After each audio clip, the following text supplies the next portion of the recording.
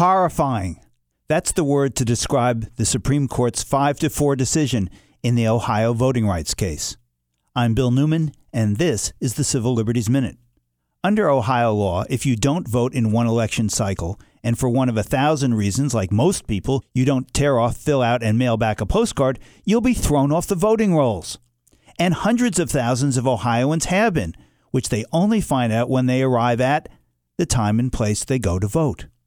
The Supreme Court endorsed this voter disenfranchisement, even though the National Voter Registration Act expressly prohibits purging voters just because they didn't vote in an election.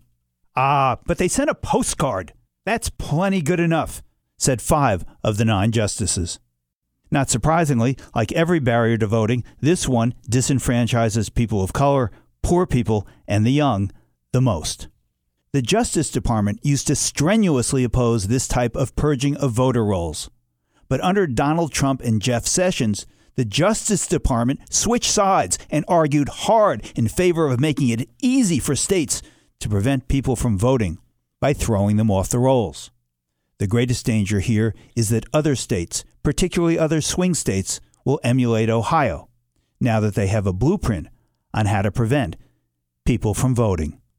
The Civil Liberties Minute is made possible by the ACLU because freedom can't protect itself.